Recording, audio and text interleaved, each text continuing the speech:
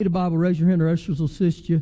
Been talking about the Holy Spirit. We're going to talk about the Holy Spirit again today, probably one more week. I can kind of sense we're coming to a conclusion. Actually, I kind of got some directions here in a couple of weeks. I'm going to start a series that the Lord is really beginning to move on my heart as far as the family. And I believe God is wanting to restore the family. I mean, just in incredible ways. The family is the foundation. And so, it's interesting sometimes how the Lord moves in your lives. He probably doesn't even know this, but we were coming back from Juarez, and Adam Garcia, he would begin to share about his life and stuff, and actually the Holy Spirit just began to move right there. And I sensed some of the things that he said, that God said, that's for the body of Christ right there. So we'll get on that here in a couple of weeks. But today, the Holy Spirit. Go with me to 1 Thessalonians 5. 1 Thessalonians chapter 5. Now, each one of us, we know that what we believe ultimately shapes our lives. And what we believe is based on what you've been taught throughout life. Sometimes it's through our comfort zone, sometimes through its cultures, sometimes even through religious traditions. But once again, I got to let the Word of God teach me. Let the Word of God become the blueprint of your life, because John 8:32 says, you'll know the truth, and the truth will set you free. This thing right here, the Bible, that's the only truth. This is where we got to live by. And man, you can watch them nuts on late night TV, and they mock the things of God. That's okay. I'm going to live by God. As for me and my house, we're going to serve the Lord.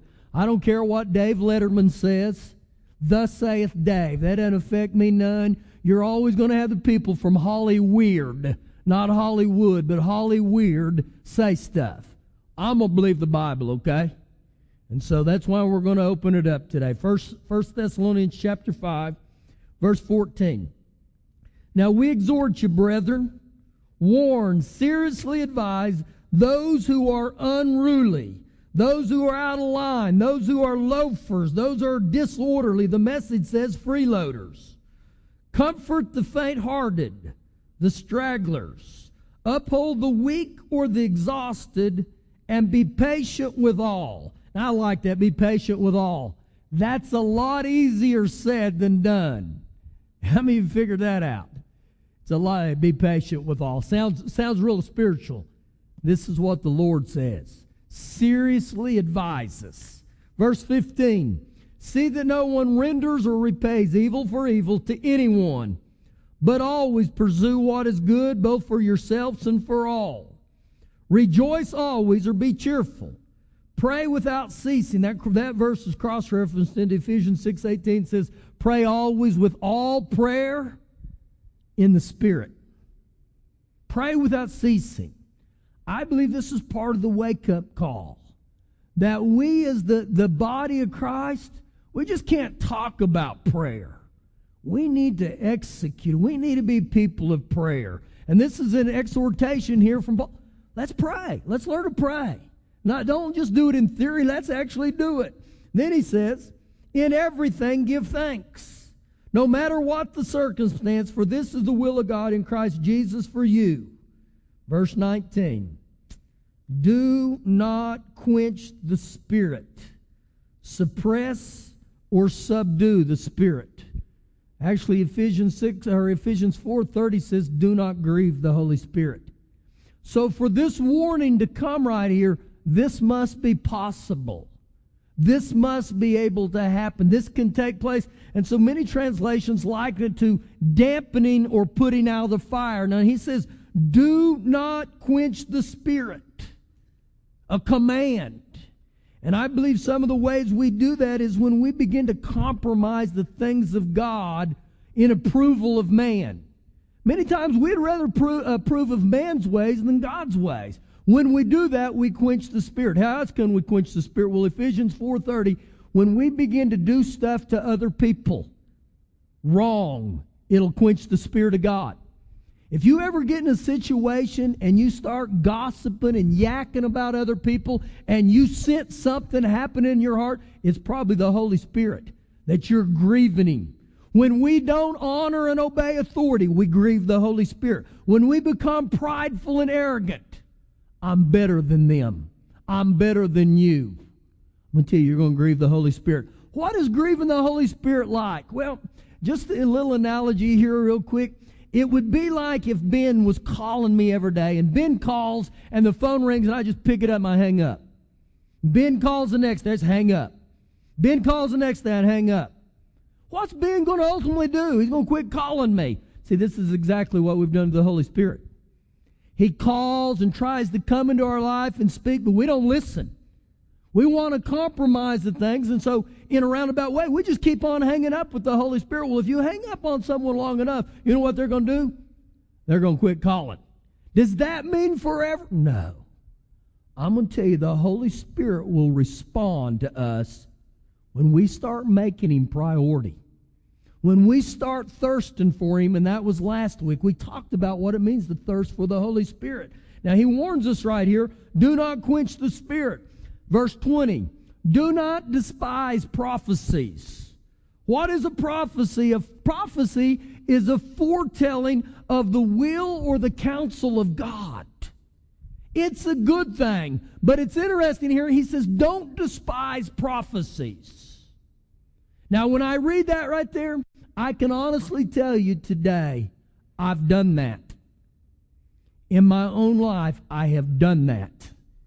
And the reason I did it, guys, I used to cringe at the very thought that someone would say, I got a word from God.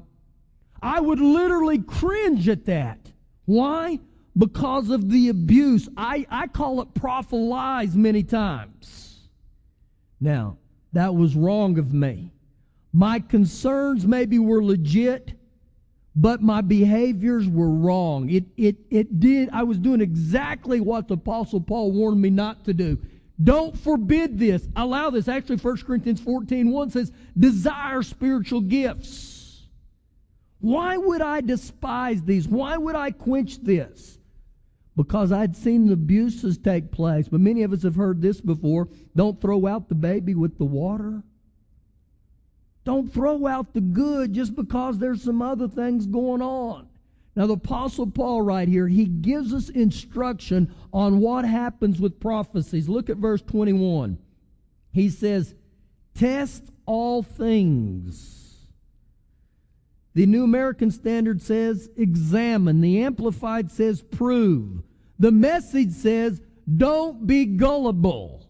So what am I supposed to test? I'm supposed to test the authenticity of the prophecy that comes. In other words, if there was a prophecy that came this morning and it bore witness in your heart, that's testing it. If it doesn't bear witness with you, then don't receive it. See, many times we've had people that have prophesied and it didn't bear witness, but when it doesn't bear witness and we don't understand it, it messes people up. I've seen it mess. So if there's a prophecy, you have a right to judge it. I remember years ago, I had a lady come up to me and she said, the Lord said to tell you, you're going to have another child. And I looked at her and I stared. Because you know why? It didn't bear witness with me. I didn't want to have any more kids. The Lord gives me the desire of my heart. And she said to me, you need to be happy. This is of the Lord. And I said, this isn't of the Lord. Number one, I don't have desire to have any more kids. And number two, I'm a member of the V team. I've had a vasectomy. It ain't going to happen. I don't mean to be vulgar here. I'm just getting a point across to you. But I want you to understand, when these prophecies take place, it's got to bear witness with you. Pastor, have you had prophecies that bear witness with you? Yes, I have. Actually, how I'm pastoring this was brought out by a prophecy that happened in 1996. Some things happened in 1996, and man, when they were spoken of me, it bore witness with me. It got on the inside. Sometimes I've had people say, they told me or they prophesied that I was going to be a praise and worship leader, but I can't sing a lick. Well, you know what? It's probably not going to happen. I have a right to judge us, and so the Apostle Paul here is trying to clarify some things. Now, it's interesting right here that he uses the command here, do not quench the Spirit and do not despise prophecies. You know what he's here telling us here? This implies that this church at Thessalonica, they were guilty of doing this. Once again, it's just the flow of the Holy Spirit. Is that what you're going to talk about today? No, I'm getting to where I'm going. Test all things. Hold fast to what is good. When something bears witness with, you're going to know it. You're going to sense it in your heart. And you'll just hold fast to it. I held fast for prophecies for 5 years. I've held fast for prophecies that right now this church is walking in that took place in 1995. And it's a foretelling of the things of God.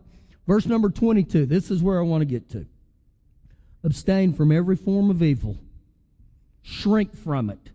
Avoid it.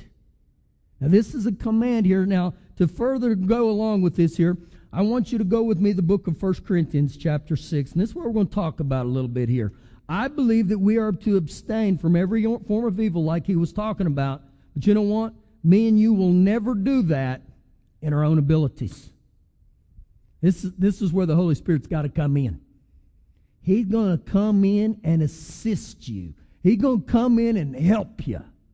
Verse number 12. All things are lawful. 1 Corinthians 12. All things are lawful, permissible, or legal for me, but all things are not helpful for me. All things are lawful for me, but I will not be brought under the power of any. I will not be dominated by anything. What he's telling me here is don't let the things of this world enslave you. Have you ever been enslaved by something on this earth? I have.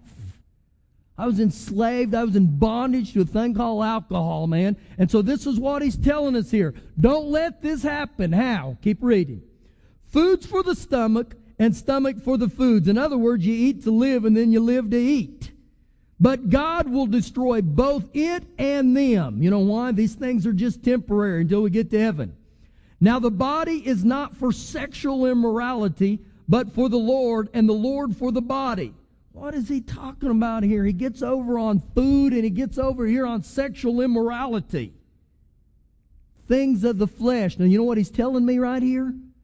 I can't allow these things of my flesh to dominate me. None of us. Keep reading. Verse 14. And God both raised up the Lord. He raised up the Lord Jesus from the dead. And he will also raise us up by his power. The same power that raised Christ from the dead dwells in us.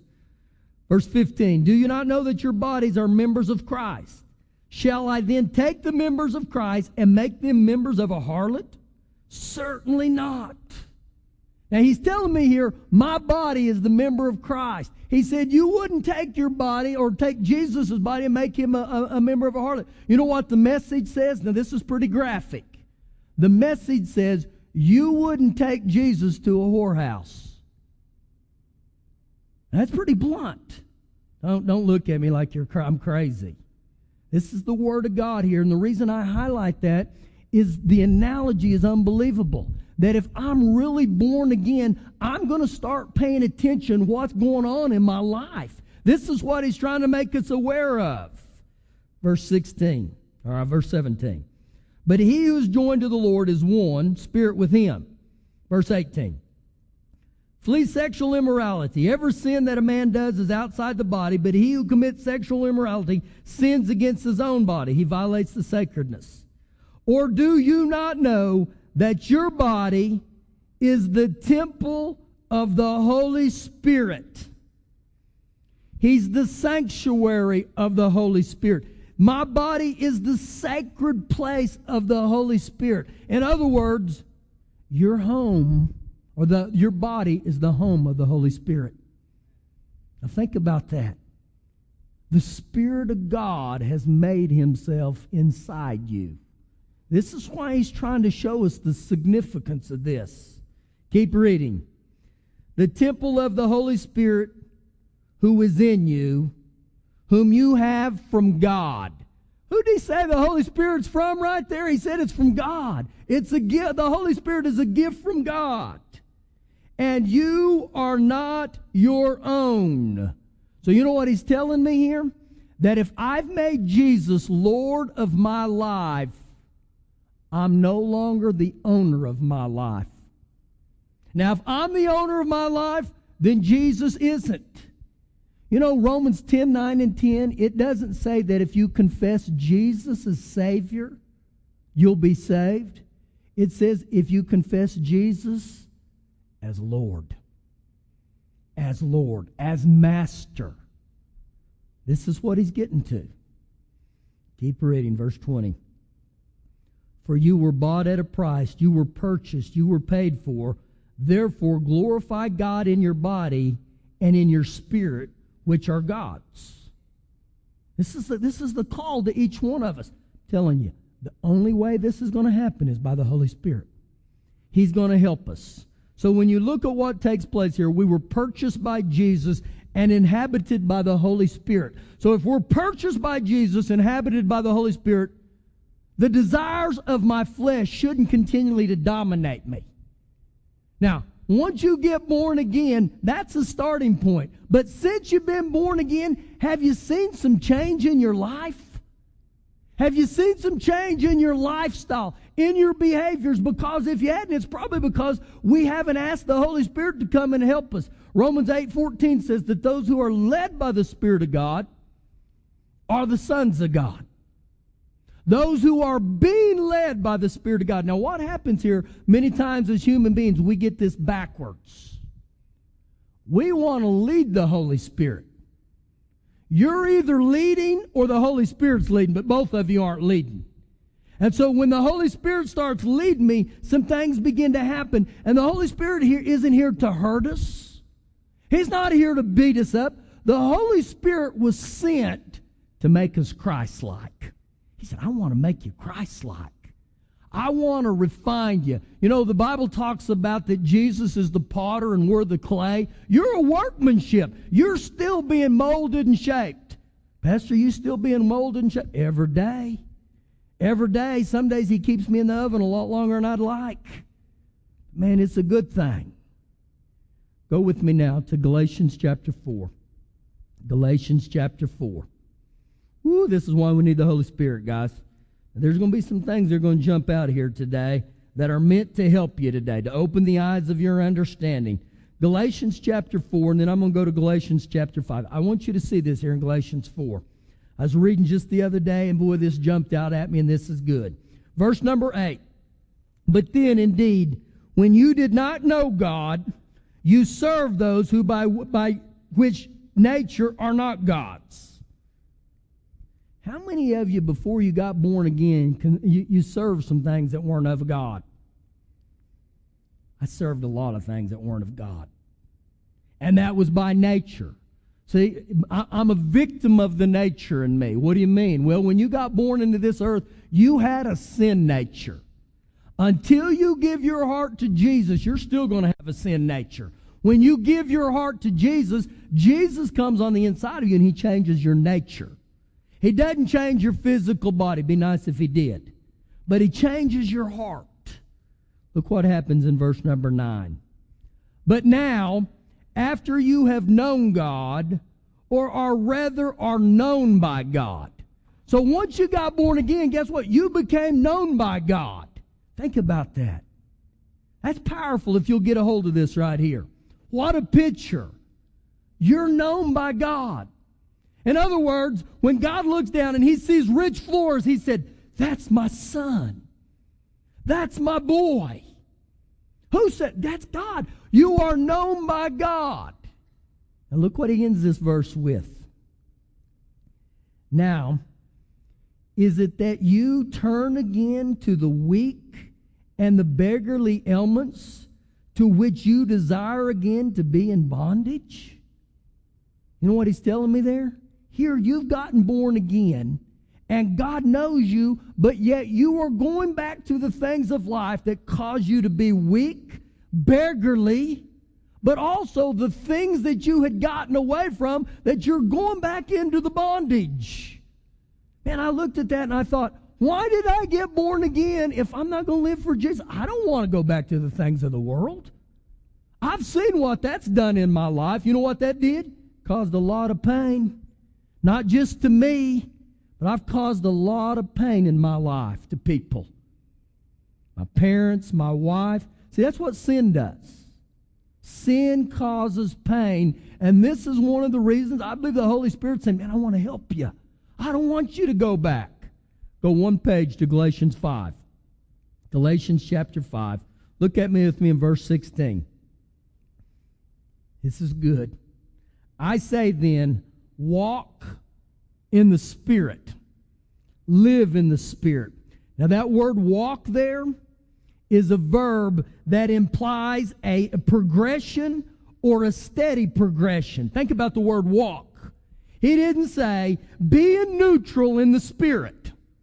He didn't say, go in reverse in the Spirit. He said, walk in the Spirit.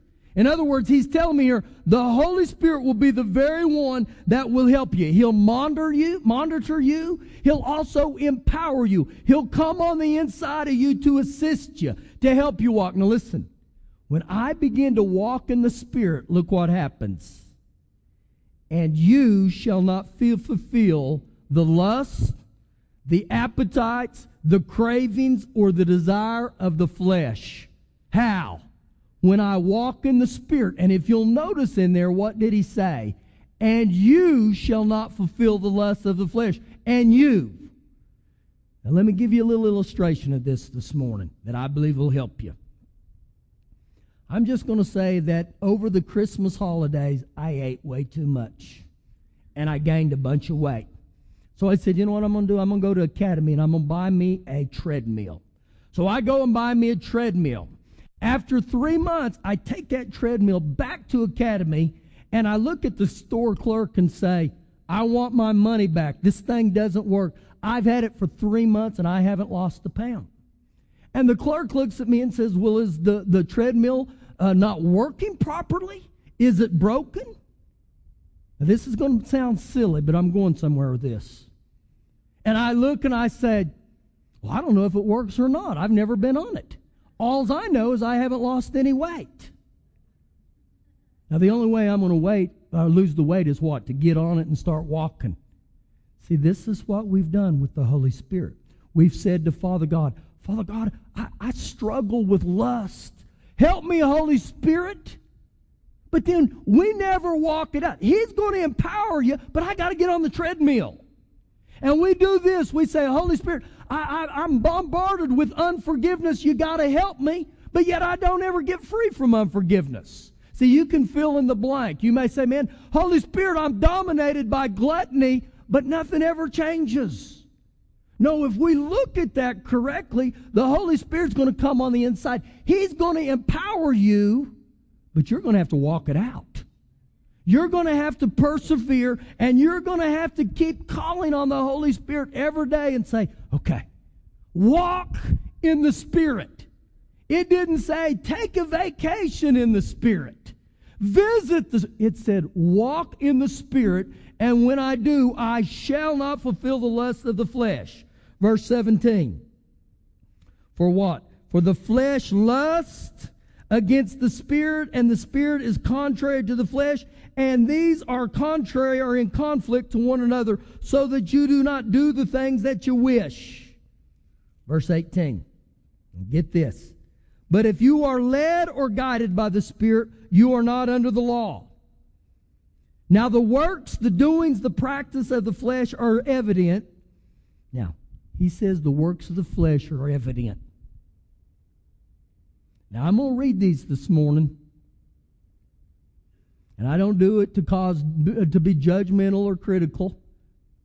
But the works of the flesh are evident. Now, you don't have to take a pen and mark out and check the ones that are you. You can mark those in your heart. I've been here, guys. Listen to what he says. For the works of the flesh are evident. They're adultery, fornication, uncleanliness, and lewdness. Now, you know what all of those deal with? Those are sexual sins, which our society does not want to hear about. You know what our motto is, our society? If it feels good, do it. This is no big deal. Everybody's doing it. It may not be a big deal to man, but it's a big deal to God. And that's what we got to understand once again. We can listen to Hollywood all day. We can listen to the movie stars, anything we want, or we can learn to live by the Word of God. This is a big deal to God.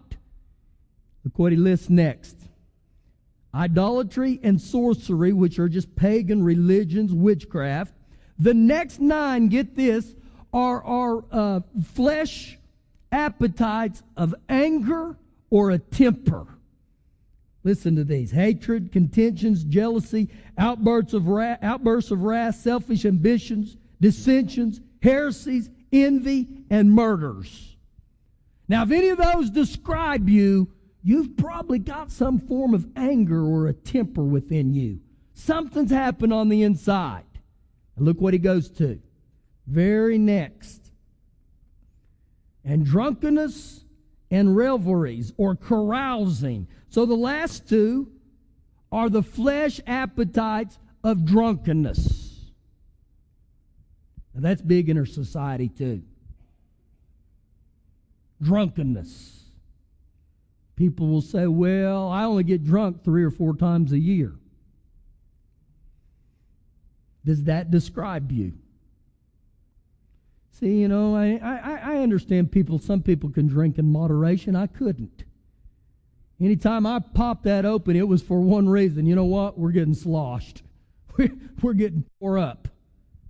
And so when I look at this and I read this, I want you to note real close these last few words in verse 20. And the like of which I tell you beforehand, just as I also told you in times past, that those who practice such things will not inherit the kingdom of God. Now, this is a warning, guys, and I believe this is one of the reasons we talked about the Holy Spirit. Holy Spirit, we need your help. I want you to note on that passage there was nothing in there about an exemption. It's okay if you do these things once or twice a year. It's okay if you do them on your birthday. If you'll note, there's no exemptions here. And people will say all the time, well, you don't understand grace. I live by grace. I understand grace, guys. Grace is an empowering to keep me from sinning instead of sinning. There's no exemptions. This should be a wake-up call to us, guys. If you really look at what the Bible's saying here. Here's where we're going, verse 22. But the fruit of the Spirit. The fruit of the Spirit. Remember, the other was the works of the flesh. This is the fruit of the Spirit. So right here, these virtues are characterized by a fruit that can only come by the Holy Spirit. This is why we need the Holy Spirit. Now, the first 3 he deals with are attitudes toward God. The fruit of love, joy, and peace. When you have a great view or a great attitude of Father God, when He's real and alive in your life, you're going to have love and joy and peace. People will begin to see it. They'll look and say, man, I don't know what's different about you. The second 3 that he talks about right here deal with social relationships. If you're in bad shape with relationships, if you don't have any friends, you may ought to take note of these right here. Look what he says. Long-suffering, which is patience, kindness, and goodness. Are you kind to people? Are you good to people? This is what the fruit of the Spirit will do. And these last 3, you know what these last 3 deal with? Now listen to me. The principle that guide a believer's conduct. Listen to what he said. Faithfulness. Who as a believer, I got to be faithful. I got to be faithful with the things of God. Gentle and self-control. Now, I like to release these in my life every day. I say, I thank you today, Father God. Oh, Holy Spirit, birth in me love and joy and peace, long-suffering, self-control, goodness, kindness, gentleness, meekness. But the one that tugs on me more than any of them is self-control. I take double. I mean, I take 1,500 milligrams of self-control every day. I just double up on it. You know why? Because my biggest issue in my life, maybe similar to you, is this thing that's one inch below my nose called my tongue. I have the tendencies to speak before I think. We got quiet in this Presbyterian church. I said, Holy Spirit, you got to help me. Now, I encourage you right here, go back in these and look at these, study them. Get you different translations and get the and then say, Holy Spirit, this is a weakness of my life. I need you to help me. If you got issues in your marriage, begin to ask the Holy Spirit, birth that fruit in me. Rise up within me, Holy Spirit. And I didn't say, pray, Father God, help Shelley with these stuff. Help her to walk them out. She needs to get these. No, I begin to speak them over my own life and realize I got to get these on the inside of me. Why? Look what he goes on to say. And those who are Christ have crucified their flesh. You're going to have to crucify your flesh. You know what that means? You can't let your flesh have its way. Remember, there's a tug-of-war going on between your flesh and your spirit every day. You know who wins? The one you pay the most attention to. The one you feed. Now, this is what will happen. In my life with I work hard on self-control and patience. I can be at the traffic light, and I can begin to get antsy.